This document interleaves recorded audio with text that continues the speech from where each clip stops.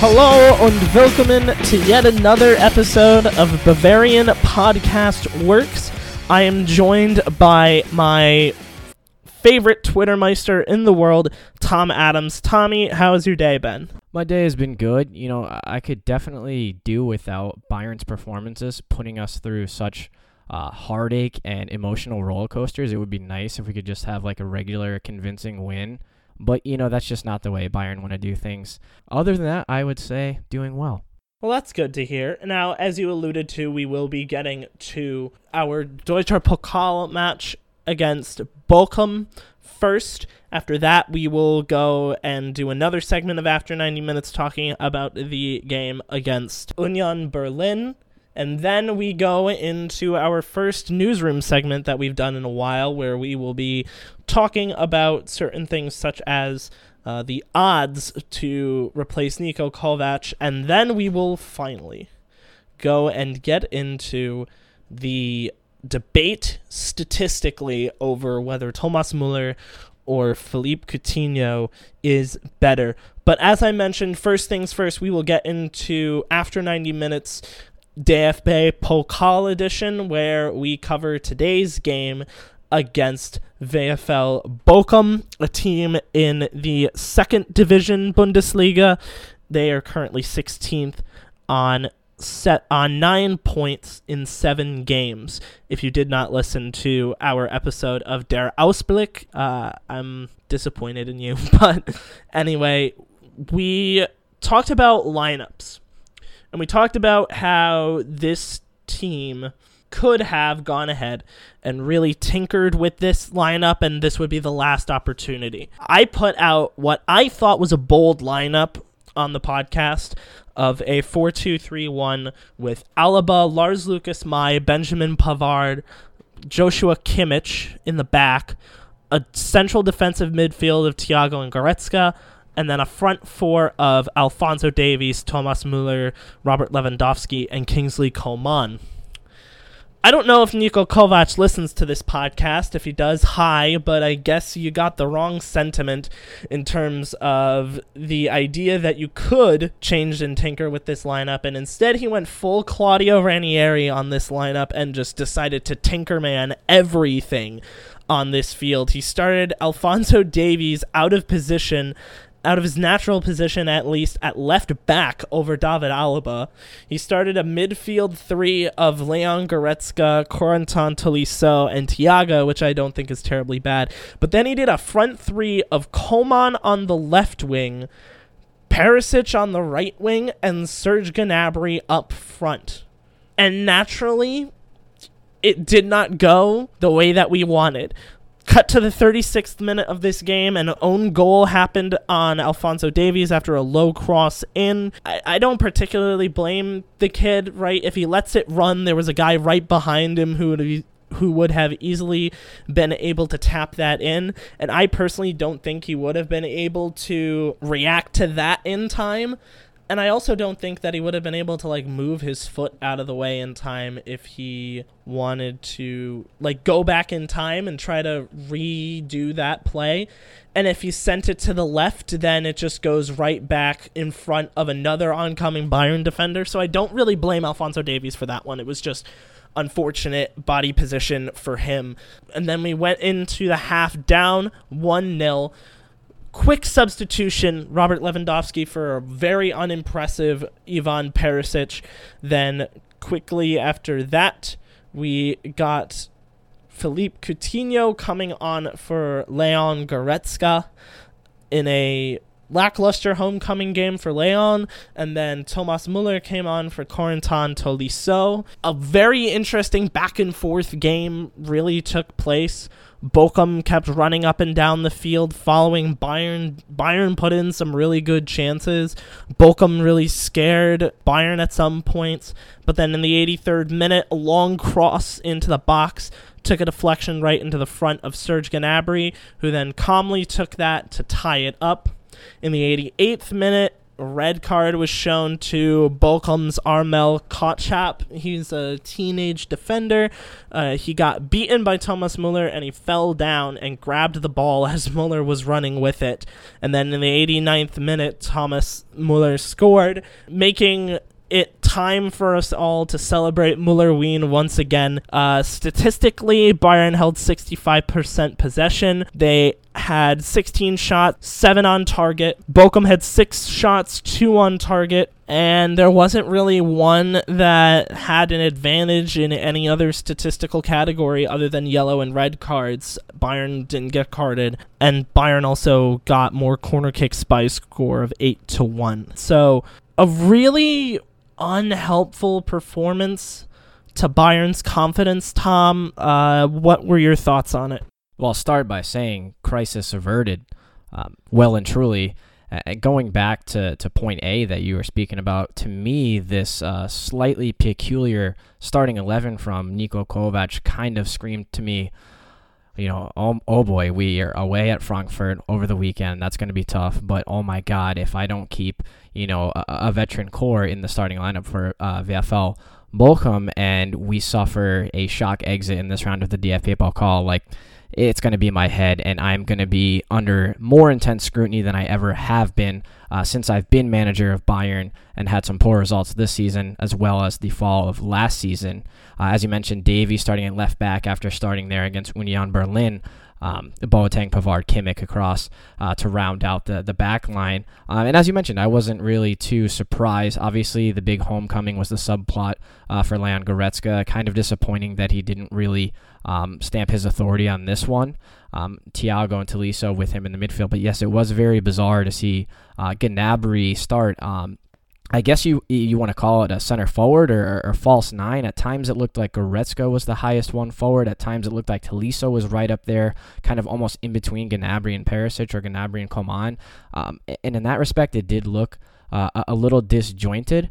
And what I would say about Bochum's approach to this game that they kind of got spot on, especially in the first half, was it seemed that Bayern would go through these cadences where it would be Boateng and Pavard, obviously the center backs, having a lot of time on the ball and possession time to distribute lateral or slightly forward diagonal passes. There seemed to be a cadence where they would make 3 or 4 passes, and Bochum, led by Ganvula up front, Lee, Blum, Zahler. I thought they did a good job of picking and choosing, when to really aggressively step in numbers at either, Thiago if he was in possession deep in the half, Boateng, Pavard, Kimmich, or Davies.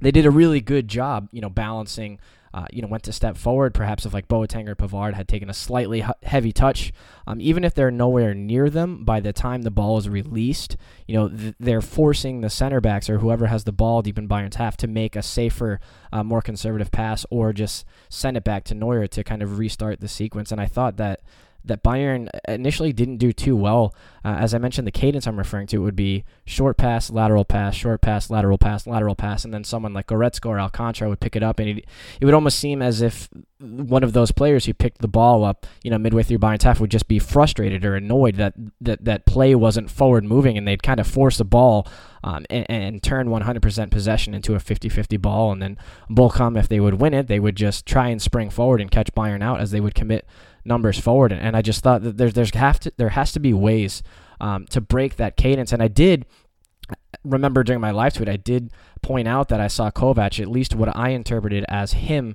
instructing his center backs and midfielders to distribute the ball quickly. I saw him vociferously shouting at Pavard when he was in possession at one point, saying, "Get rid of that quicker, don't take the extra touch that you need to." Because I just think the more time they took with that moving forward, playing the passes out of the back, the more it suited Bochum and the deep block that they wanted to sit in. And then, as you mentioned, Davies, I agree with you completely. I actually thought he had a relatively strong game aside from the own goal. I can see what he was trying to do. He was kind of trying to see it off and play it out for a corner because I think he did know that there was a Bochum player right behind him. You're probably right. That would have at least, generated an effort if Davies didn't step in and interject, but very unlucky. But as you mentioned, I thought the game changed on its head, with a simple change, putting a natural striker in an actual striker position and putting said player who was in an unnatural position in his natural position. I thought we started to see more of a Bayern that actually looked like they were going to start creating chances and break Bochum down, and eventually, we did do that, and I had it in the back of my mind that the chances would come, and they surely did in the second half. But yes, crisis averted. As Hassan Salihamidzic had said, we don't want to analyze this game or psychoanalyze this game too much. We got the job done, survived a big scare. Let's move forward. We have an important match coming up this weekend. This may have been the moment that the anti-Kovac crowd in the audience has been waiting for, at least from me. This game was the very first time I ever really had a major concern about Niko Kovac as manager. Now, I'm not going to say that one game is going to absolutely blow my mind out of the water, especially a game that we won. If we lost, then I wouldn't be talking about as calmly as I was right now. But here's my basic idea on this. After the 2018 World Cup, I was mad at Joachim Löw because he didn't change enough of his lineup from 2014. He still kept a majority of the pieces there, maybe a couple of his younger players, right? The whole benching Leroy Sané, or not bringing Leroy Sané thing, I was fine with that because he brought a more than capable player in Brandt, but then he wouldn't start Julian Brandt over like an older player like Marco Reus, even though Reus did a lot better in this World Cup. Conversely, Kovac changed too much, and I think my biggest concern going forward as we head into a series of very tough games, starting this weekend against Eintracht Frankfurt, is that if he wasn't able to really sort out a solid starting lineup by this point, then I'm very concerned about major games we have to play going forward against Mönchengladbach, against Borussia Dortmund, against other really top-notch clubs that we have to end up playing. So that's my main concern, is that maybe he still doesn't know what to do. And at this point, he's had over a year to deal with these players. I don't know. I think that if you are still struggling at this point, then I think that something is wrong. I'm not fully pressing the panic button or the fire button just yet, but count this as my first point of contention. How do you think this game will impact the legacy of Niko Kovac going down the line from now, and what do you think this will do to the rumors of him potentially exiting? Well, immediately what first comes to mind when you ask that question were just some of the images of both Karl-Heinz Rummenigge and Uli Hoeneß in the stands during this game, especially after Bayern had gone 1-0 down. And the looks and the vibes I got from both of their faces were just completely bemused, like almost, here we go again. It's going to be another one of those days. And I kind of split the difference as far as putting the blame on Kovac or putting the blame on the players itself. Kovac has all managers, in the situations in what we like to call English weeks, where there's midweek matches and then weekend matches, there's always very, very difficult decisions to make. That is why they are paid the big bucks to make them. So I kind of, when I say split the difference, I kind of want to say Kovac can get the tactics right, nail everything in training, but then with the starting 11 he picks, it's up to them to get the job done. And what I see from him, I don't see a very passive manager, a guy who's sitting down, in the on the seats, on the bench. I see him converse with Robert Kovac's brother, the rest of the coaching staff, Hassan Salihamidzic, and I constantly see him on the touchline shouting at his players. I think maybe more of it comes down to how he's responding to situations in matches. Maybe that's not what he's getting right. It's difficult for us to be able to interpret what exactly he's instructing tactically to his players during the matches. We can only basically go off of what they tell us, in the post-match press conferences, what kind of tactical switches they were making, what they maybe said at halftime, what they're shouting from the touchlines to their players. But, just the body language from some of the players sometimes when things do go wrong for Bayern, which does right now seem to be a bit too often. It's a little concerning to the point where you're almost surprised sometimes when they do turn it around. I guess to answer the question holistically as well, definitely I would say the manner in which we've had our past couple of wins, 3 wins on the bounce now, Bochum, Berlin, and Olympiacos, never keeping a clean sheet. The problems in defense seem to persist. So I think the timetable for him being able to figure out those issues has definitely shortened. I think Bayern are not an organization or a brand or a club that will make a rash decision. Everything will be planned to a T. Everything will be extensively researched. If they do need to make a switch prematurely, obviously his contract goes for another couple years. The pace of the fuse has perhaps sped up in a sense, because if he can't get these defensive issues fixed, Bayern are going to continue to be a sieve at the back, and it's going to cause them problems. We're going to take a very quick break right now, but when we come back, we will discuss the game we played at the weekend against Union Berlin.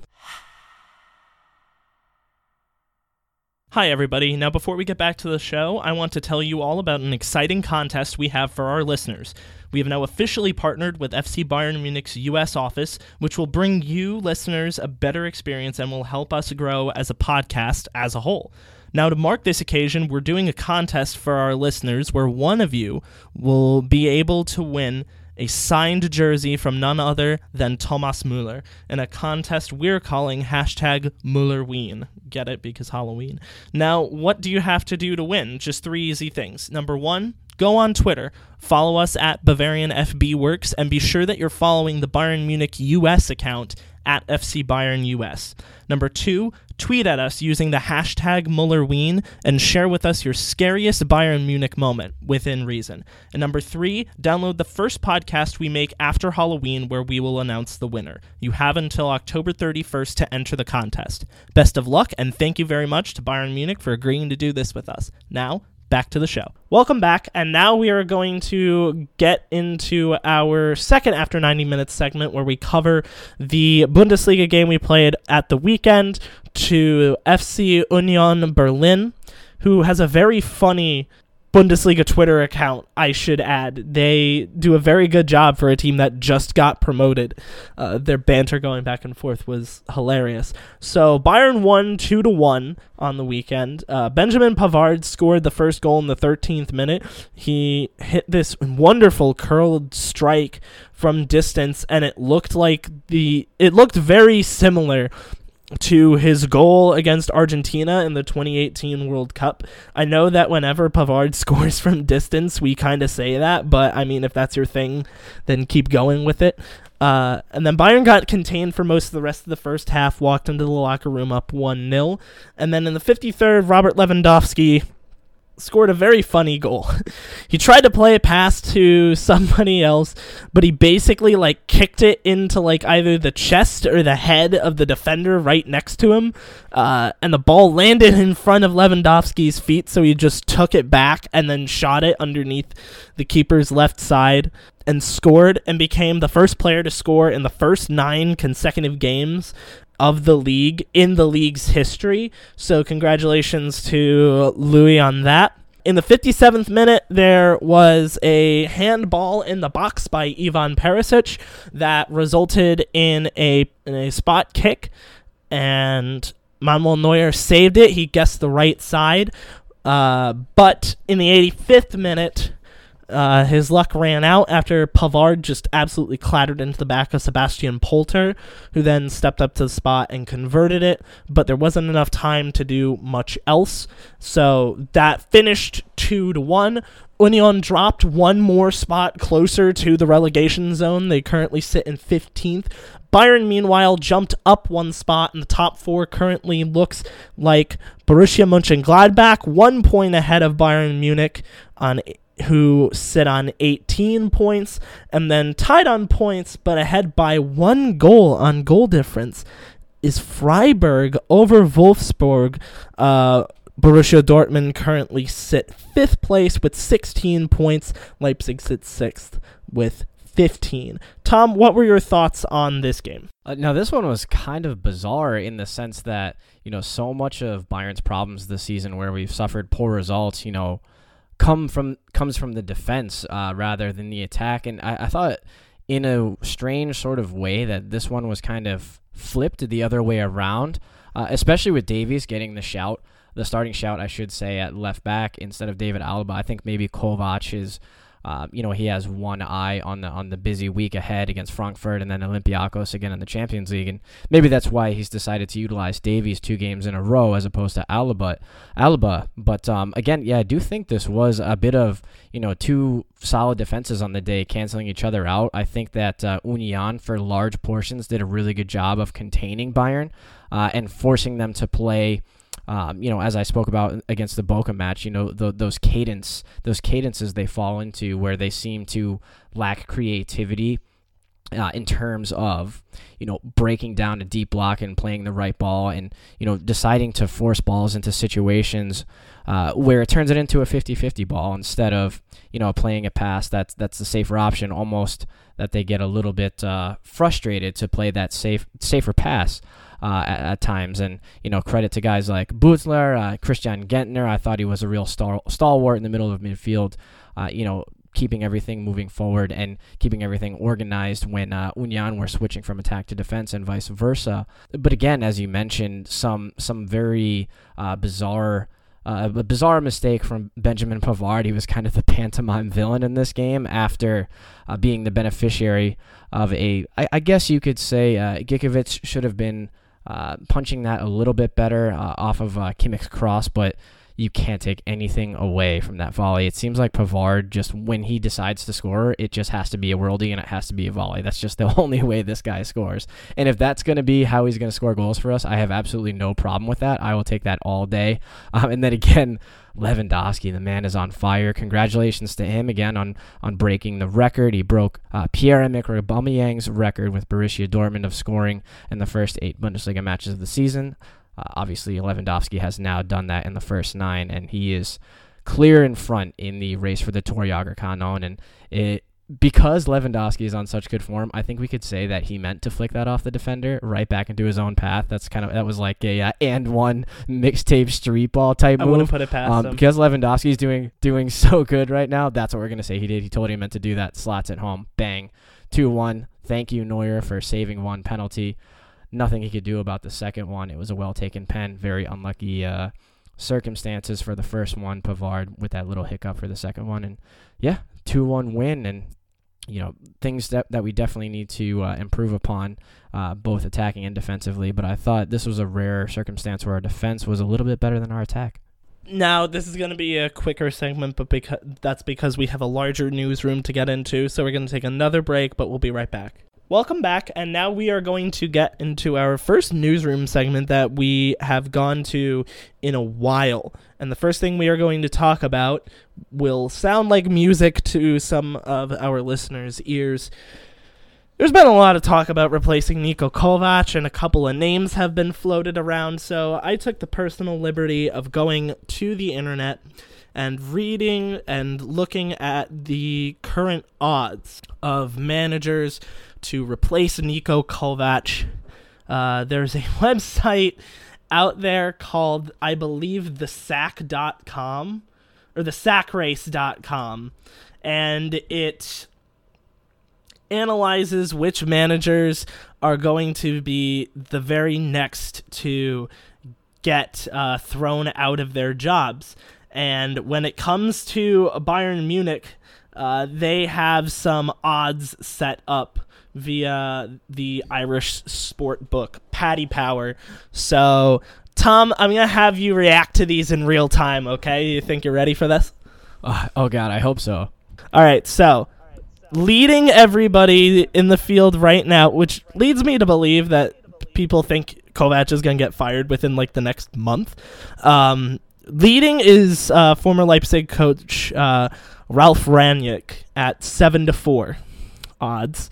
Following that's Jose Mourinho. Oh no! At 11-4. Good Lord, please don't have Jose Mourinho come in. No, please no. Third is Eric Ten Hag at 11-2 odds. Okay. I know a lot of people will be appreciating that. All right. Fourth is Massimiliano Allegri. Yeah. Harder to believe, but I mean, I guess the odds make sense there on that one. 9-1. Yeah. I mean, I think as far as odds, the order should probably be a bit different. I think Ten Hag, it should have been Ten Hag, probably, and then Rangnick, even though they just came out the other day and Sport One, they said there has been no official contact yet. I think Falk even gave a semi-flex on that was actually disputed. I mean, so that is a more realistic option because they didn't completely axe it, though there has been no official, quote-unquote official, what does that even mean today, contact between Bayern. God, no, not Mourinho. Funny enough, fifth place is current PSG coach Thomas Tuchel at 14-1. And then following closely behind him at 20-1, Adi Hütter. Wow. Okay. Do we go back to that Eintracht connection again? Yeah, that model. Oh, wow. I'm surprised he's even on there. Going back to Tuchel, though, I really want to know. The summer that Kovac was hired, I want to know. I want to know all the juicy details. If anyone out there has it, like what exactly, because it's obvious that it's come out that he was the front runner to take over when Jupp Heynckes left. I just want to know, like, what were the specific details that happened? Like, what was it? Just such a lucrative offer from PSG? Like, is he really enjoying his time there right now, collecting Ligue 1s and Coupe de la Ligue and Coupe de France, and then bowing out of the Champions League and having to deal with a personality like Neymar right now? I really want to know the juicy details, whether it was Rummenigge advising against it or Hoeneß advising against it, or if there was too much of a power squabble there to the point where Kovac was someone they landed on, where there was more of a civil mutual agreement and understanding. But please, if anyone has the details in that, I'd be really curious to know, because that is one of the things. I mean, I remember we even asked a question, and Rafa Honigstein was on ESPN FC talking about it, and he seemed quite as sure as all of us that Tuchel was going to be the next man in line, and then that just dissipated very quickly, and then he wound up in Paris. So I'm going to read off some of the more notables after Adi Hütter. Poch is also at 20-1. Poch, okay. Reasonable. Tied at 25-1 is Julian Nagelsmann. Now that was a name. Arsene Wenger. Just let the guy enjoy retirement. And Jupp Heynckes. Yup. Come back, yup. Everyone would love that. Frau Heynckes would not love that, and you know that. No, she would not. Neither would his dogs. The poor man just wants to spend time with his family, his wife, and his dogs, and you can't blame him after everything he's done. Further down the list at 33-1 is Brazzo. Wow, okay. Has he ever coached before? Is he like... I don't know. I don't remember. I don't recall. But that would be bizarre, but watch him like come in and just absolutely crush it, like treble first year. That'd be hilarious, but I don't... That's interesting that he even made the list. Oh, there's some very, very more interesting names. 50-1, Jurgen Klinsmann. Oh, a return for the Klinzinator. Maybe... Ugh. That's so tough. He had such a difficult time back when he was manager of us years ago. That's just tough, difficult to imagine. I feel like a lot of the fan base would completely turn on, poor Herbert Heiner when he steps in as president. If that happened under his watch, people would immediately be calling for his head, I feel like, and Oliver Kahn as well. 80-1. Carlo Ancelotti. Oh, Don Carlo coming back. I'm just going to laugh at that and wait to hear the next one if there's any more. 225-1, Franz Beckenbauer. Oh, okay. All right. That's even funnier. I was just expecting like a current guy who's just like enjoying retirement for the last one, or like some guy who's had a completely terrible like tenure like somewhere. Do you want a guy that's currently sitting in retirement that had a terrible tenure? Yeah. Because currently sitting at 500-1, dead last, but still somehow on this list, ladies and gentlemen, the Dutch master himself, Louis van Gaal. Oh my God. He's somehow on this list I think everyone, at 500-1. The listeners need to realize that this I like specifically had no pre-noting of this. Like, I had no idea. I'm just listening to these raw, and I just set that up perfectly, like completely by chance. That's absolutely hilarious. That is all I'm thinking of right now is his little antics when he was describing a foul to the ref when he was coaching Man U, and he literally just fell down, and all of the memes that were created after that. That was one of the greatest things ever. Louis now Van I'm gonna Gaal. have to go back and look at all of those. Louis Van Gaal and Arsene Wenger are both absolute meme machines at this point. The one that kind of makes no sense to me is Zidane is at 500 to 1 as well. I guess that kind of means that they don't expect him to get fired at Real, and then it would be he would have to get fired, and then he would have to come to Bayern. But at the same time, right, like Carlo would have to get fired from Napoli and then come to Bayern, because there's no way that he would come back unless it was just like an absolute opening. Other weird ones, like Lucien Favre was at 33 to 1, right? Laurent Blanc was at 33 to 1, like. I know our own Marcus Iredale would be very irritated to hear the Favre one. He was very much a proponent of pointing out how much of a second season flounder he is. He is. He very much Whether is. it's Nice or Dortmund or wherever else. Dieter Hecking was at 40 to 1. Like Willy Sagnol was at 66 to 1, right? Like that would be like, some of these would be interesting, but a bunch of these are just like dumb. Like Beckenbauer coming back. Like, come on. Gerd Muller. Gerd Muller, right? Watch that space. And then Lewandowski breaks his record on the last day of the Rückrunde, and it's like a ceremonious passing of the torch / cannon. No, or it's like on the day that he does it, that's when they announce. And they shoot him out of a life-size Tor Jagerkampf. That's what they do. And it just like does a couple of flips and then lands on the center of the podium and gets a beer shower from. That would do it. That would absolutely. We got to trademark that idea. Just in case. I need happens. to trademark that, and we need to get that done so that we can possibly do that in the future. Yes. But we're gonna move on to our second and final newsroom story, which is probably one I have been looking forward to do for a little while. Not like the main reason behind why we're talking about this, but like what it'll produce. It's a conversation and something I thought I would save for before we go, but I think now might be a better time than ever considering the form of these two players in recent days. Niko Kovac was recently quoted as saying he was upset at the boss at the Brazilian national team for starting Coutinho so often, saying that he was getting tired all the time when he was playing for Bayern, and saying that he was basically alluding to the fact that the Brazil boss was being selfish, and said that Coutinho should get some rest in international games. I think that's a bold statement to make, because you have a more than capable number 10 in Thomas Muller, and you've been starting Coutinho so often, maybe, and here's a wild thought, you should rest Coutinho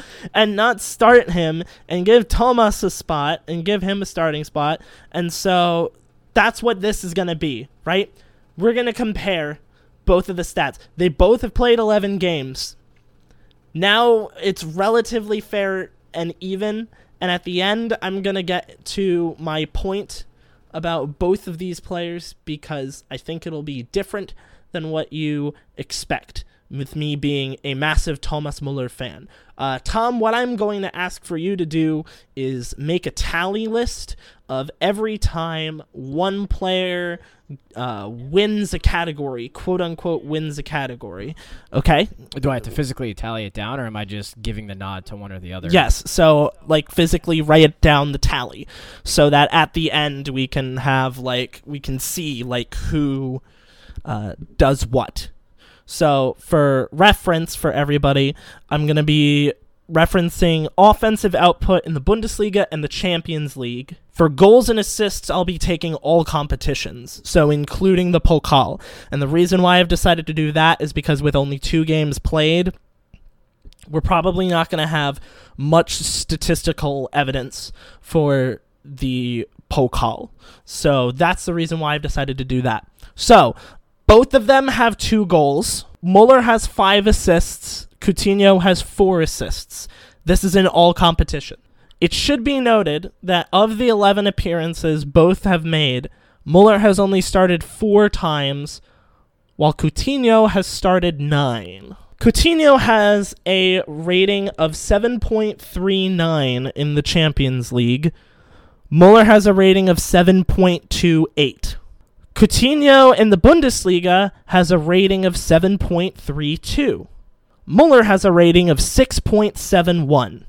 In terms of offense, Coutinho has 2.3 shots per game to Muller's 1.3. Coutinho has 1.9 key passes per game to Muller's 1.2. And Coutinho has 1.5 dribbles per game to Muller's 0.3. That's Bundesliga. In the Champions League, it's even worse. Coutinho has 5.3 shots per game to Muller's 2.5. He has 2.3 key passes per game to Muller's 1.5. And he has 2.7 dribbles per game to Muller's 0.5. In terms of pass percentage in the Bundesliga, Coutinho has 82.8% passing to Muller's 77.6%. And in the Champions League, Coutinho has an 81.2% passer rating to Muller's 71.4%. Now, there are 2 stipulations to this, and you don't need to write these down, Tom. There are 2 stipulations for this. Coutinho attempted 457 passes combined in the Bundesliga and the Champions League. Muller attempted 220. And that's possibly because Muller starts less and gets a lot less playing time. In all 11 games, Coutinho has 8 games of over 80 minutes. He has only 1 game of less than 10. Thomas Muller has 3 games where he had over 80 minutes. And 4 games under 20. Important of which, his least amount of time was 7 minutes in the Champions League, and he scored. He came on for Philippe Coutinho. So, it's telling, but here's my point. And this is the part where everybody might get a little confused. I don't think either player is worse than the other at all. I think on the surface, we have 2 very good, freaking great players on this team. So there are 2 messages I'd like to say. First, to the very pro-Muller crowd, of which normally I would be, ball don't lie. Coutinho is not a bad player whatsoever. And I don't think there are many Muller fans out there that would say Coutinho is a bad player. Yes, his statistical output is 1 assist less than Thomas Muller, but on ball, in terms of passing and off ball, he does a pretty good job. He contributes a lot to the build-up, the play, getting fouls, getting free kicks for the team. So he does a pretty good job, right? And for the pro-Coutinho fans out there, Muller does really well for the little amount of time that he gets. So am I advocating for one over the other? No, I don't think so. I think Coutinho is a versatile player, and he naturally had time on the left wing at Liverpool, as you would attest to, Tom. So my logic is, and I've said this before, start them both. Find some way to start them both, because I guarantee you if you pull up Coutinho's stats and you pull up Kingsley Coman's stats, as much as I love Kingsley, you're not going to get the same player by a long shot. I guarantee that if you pull up Muller's stats and you pull up stats against Kingsley Coman, he's also not going to be anywhere close in terms of contributions. And again, right, Muller's getting little to no time, right? Because outside of the 3 times that he's gotten plus 80 minutes, only one of them he played a full 90, right? A lot of other times it's like 35 minutes, 50 minutes, 60 minutes, 10 minutes, 7 minutes, right? Like, you've got a great player just languishing on the bench. If I was Nico, I would try my hardest, my damnedest to find a way to get them all onto the field, because they are all very good players, right? Now, resting is, of course, a major aspect. But if we're going to Tottenham right? Granted, we won 7-2, but if we're going to Tottenham and Thomas Muller, who's been performing very well, isn't necessarily on that pitch, I think you kind of have a problem. I think you're selling yourself short, because to me, Thomas Muller deserves about as much playing time as anybody else on that bench. 100%.